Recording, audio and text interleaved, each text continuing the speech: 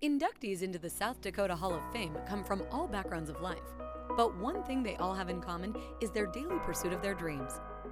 In this podcast, you will hear stories of the legacy of these inductees and how these dream chasers have impacted South Dakota in meaningful ways.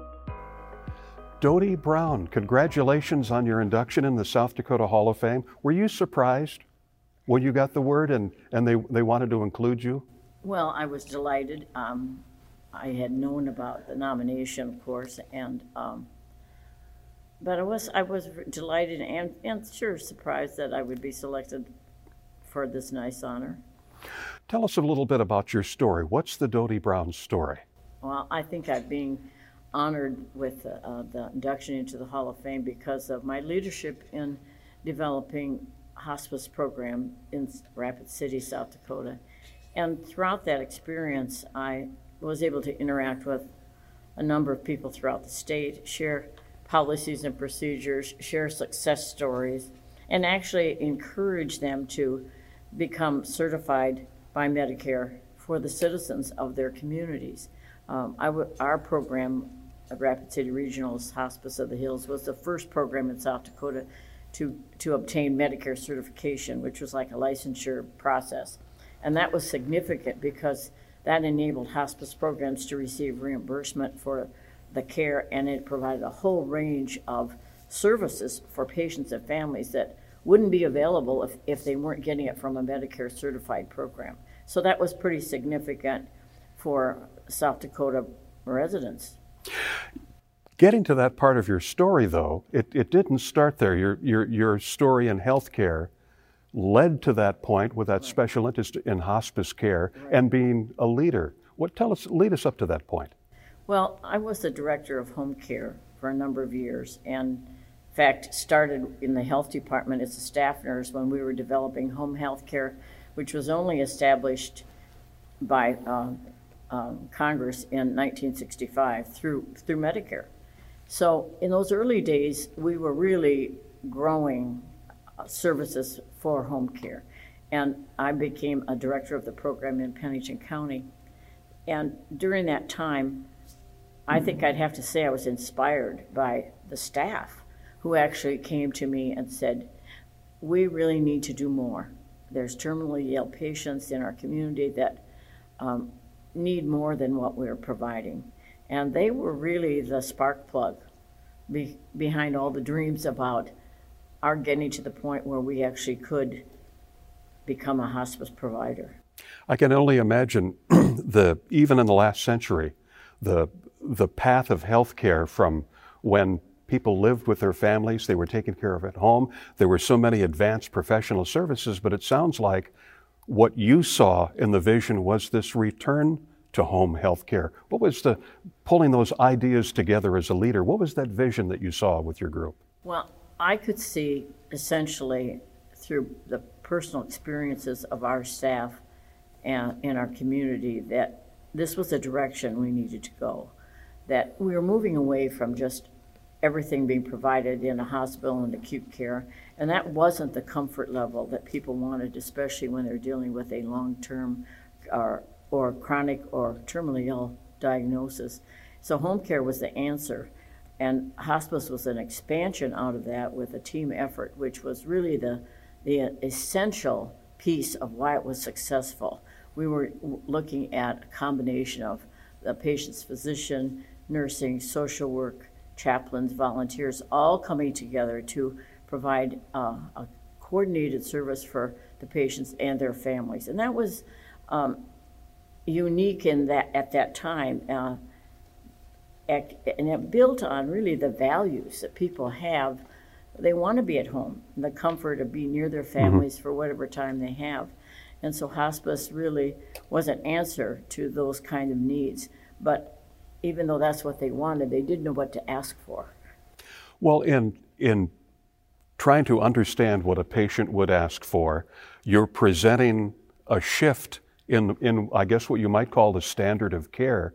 What were some of the obstacles? Well, the real obstacle, I think, was that people were often referred late to receive hospice care. And that was kind of built on, the beliefs that people and the physicians in the community thought you should treat people forever.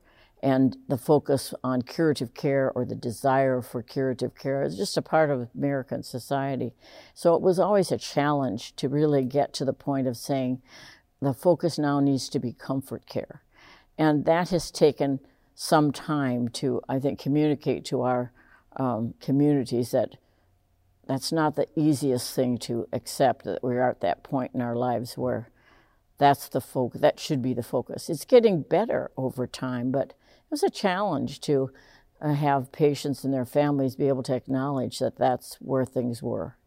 Who did you need to convince that this was a new path, and what were some of the strategies that you saw to help reach that goal? Well, of course, the big target audience would be the physicians. Having them feel comfortable that now was a time to be brave enough to focus on not curative care, but on comfort care, and to be able to present that to patients and families. Now it's, I think, much more accepted than it was, in the early 80s when we were trying to get this program off the ground. And our focus for changing all that was basically education, talking to the physician groups. I gave thousands of talks in the community, so I was also focusing on community education, and our whole team did that. But over time, the success of what we accomplished with the families was so on board, they were so appreciative that reputation began to take hold, and people began to understand why a hospice was appropriate and valued. Was there can you think of maybe a specific turning point when you realized that your message was getting through, that this standard of care and the approach was going to change? Well, I don't know if I could pinpoint an exact time other than to say that as the referrals increased and as sort of the testimonials, I think, from families became known and appreciated, it became more accepted. Physicians came on board, and we could see that as the program grew, more and more people were comfortable with the whole healthcare community was.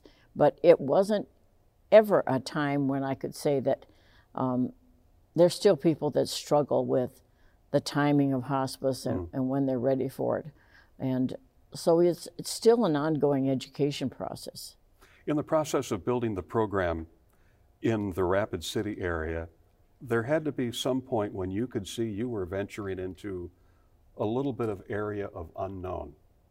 That I get the feeling that you felt you were on the right path, but there was a lot of work that had to be done, and you might not know exactly what that is. How do you overcome that and keep moving forward? I think that strong belief in what you're doing, and I was, along with our team, I was so convinced that we were on the right track, and we were following a national trend, and we were, I guess, the persistence of saying, we knew that we had to do it. If we didn't, nobody else would. And we believed in it so strongly that we were knowing we were on the right track, and we had so much to offer patients and families that we just, you accepted where we were and kept moving on and kept doing the things about getting to groups, getting community people to know what to ask for. And once they understood the Medicare hospice benefit, which was providing so much service for people, that it was mainly a process of teaching them what was valuable, what was available, and having their families be more comfortable embracing it and asking for those services. Aside from that specialty care for patients, have you had the chance to talk with younger healthcare professionals or administrators and pass along some guidance on how to maybe follow an inspiration or follow a vision that they feel may need some change? Well, I think throughout my career, we had a lot of opportunity to work with different younger health professionals, and I was impressed with some of the student nurses that came to us during their affiliations and wanted to do a practicum in home health and hospice. And that was a great opportunity for them to look at the whole spectrum of care And a number of them were really embraced the whole idea of what hospice did and what home health could do. So getting them into opportunities to work with us was fundamental. And the same thing applied to some of the people that were in social work and spiritual care services, that the education piece, the internship kind of process was very valuable. And so I think they just learned by working with us. And some of them continued that direction in other communities. We did a lot of training with volunteers, and that interaction with community volunteers kind of spread the word too. Now, a lot of those volunteers were retired, but they spread the word amongst their friends and families. And so we did a lot with wherever that opportunity presented itself to embrace them and invite them to, make visits with our staff, join in the education and training that we provided. And it grew from there. When you think about the success that you've had in your career, the change that you have helped make, can you look back on your education process, the way that you interacted with people, and see some key points where you were doing the right thing at the right time, and as it turned out, that preparation really set the stage for things that would happen later? Well, I guess I would say that when I started working in community health, right after we moved to Rapid City, I was in a situation where the supervisors really gave us a lot of freedom. And that started, and we were just starting the home health agency then. So as a staff nurse, I felt that I could do just about anything, that if I gathered a group of support and it was little things like teaching prenatal classes, starting scoliosis screening in our schools that we provided. So it was probably just the freedom of starting programs, and I always loved community health.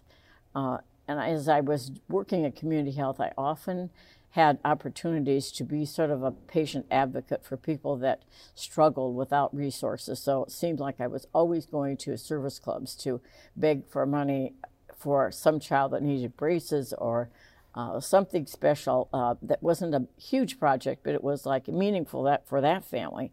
So I always described myself as kind of a professional beggar, that I got to be pretty good at knowing where to go and where to get funds. And that was probably a little bit of preparation for a lot of work that I did in fundraising. So, I was not afraid to write a grant, even though I wasn't a grant writer for sure. But we did, in the early days of hospice, get a small grant from the Bush Foundation. And I remember this man saying to me, "Well, Dodie, I don't know that we've never given money to a hospice program because we don't want you to be tied into depending on us for operations. So tell me why we should give you money." And I said, "Well, you're right." He said, "You're going to be successful with or without our money." And I said, "That's true, we are. We're determined and we will get there. But what you will do is we'll get there faster. If I can get some funding from you, I could send staff to out-of-state national programs for more education, more specialization, and we need that." I said, "I don't want to have to do a bake sale every week and to find money to how to send my staff to get this specialized training."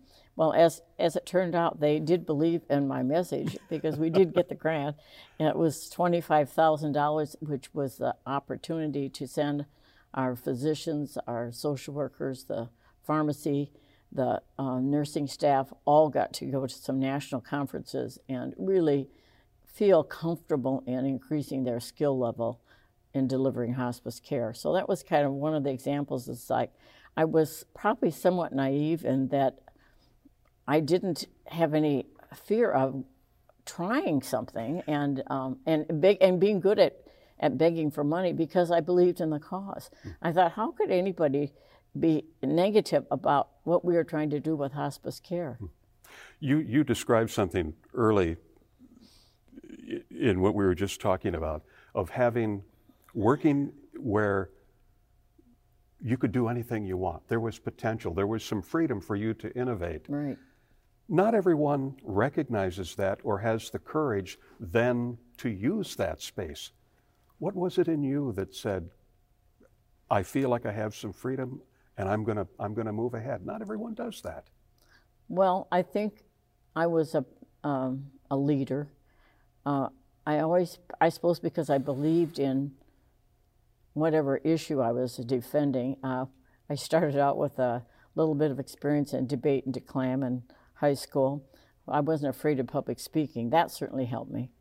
And I grew up in a Catholic school education through the 9th grade that I think must have instilled some values in me, and that you had an obligation to take care of the unfortunate. And that was part of your, I think, probably part of my Christian and Catholic value system, that I felt that being a part of, not necessarily just an obligation, but a desire to be community-minded.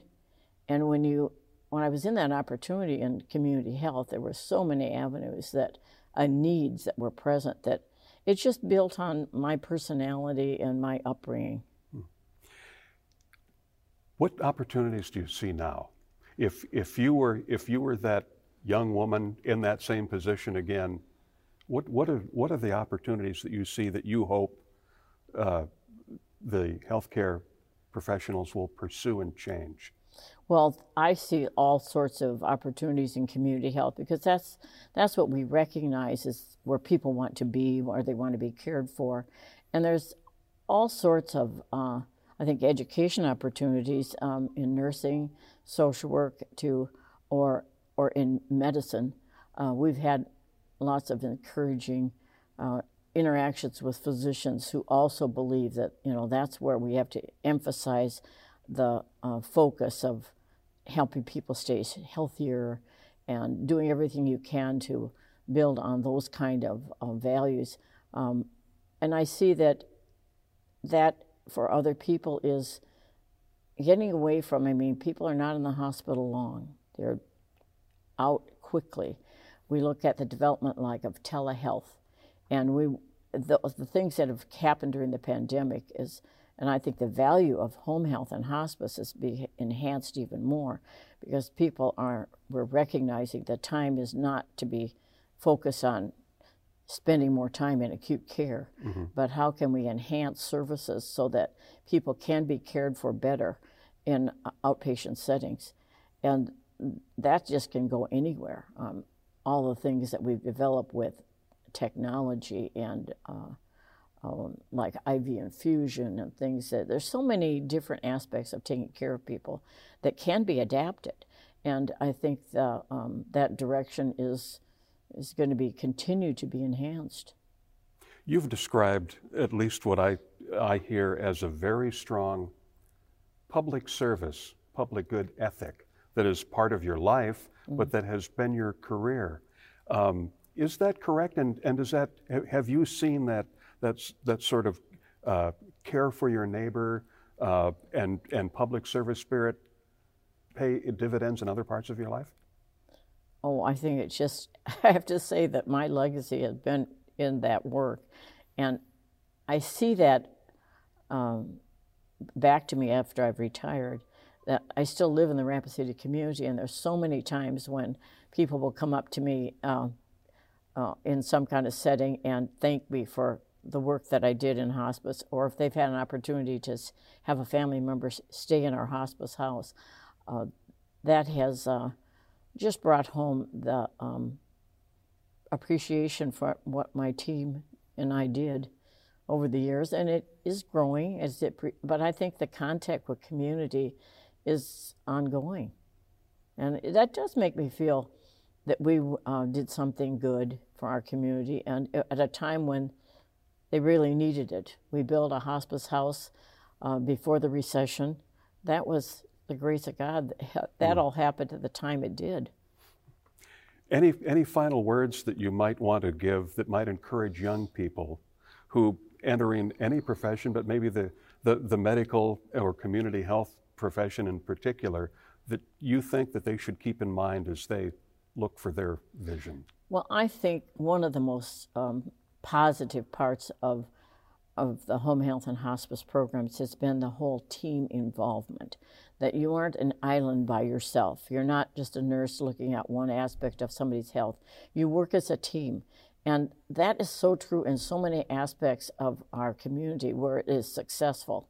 I think about the emphasis away from the individual and the focus of being an important part of the healthcare team and using your skills and your knowledge to pull all of those needs together for patients and their families, because people don't live as islands, and they need all the resources coordinated in a way that has meaning and effectiveness for people and their families. So I think the team spirit and coordination and collaboration is key, and not just in healthcare, but I think about it, like, for example, in engineering, and where they're emphasizing for young engineers to learn how to communicate and function as an effective team member. It's paramount through so many professions, education, for example, and the big thing is that my experience was healthcare. So that is going to continue to evolve in an appreciative kind of way for patients and their families to get the very best of care. Okay. Dodie Brown, thank you for having a dream, chasing it, and making a difference. Thank you for listening to my message. Enjoyed it. Thank you, Dodie. Thank you. Thank you for listening. To learn more about the South Dakota Hall of Fame and these dream chasers, visit our website at www.sdexcellence.org and follow us on Facebook and Instagram.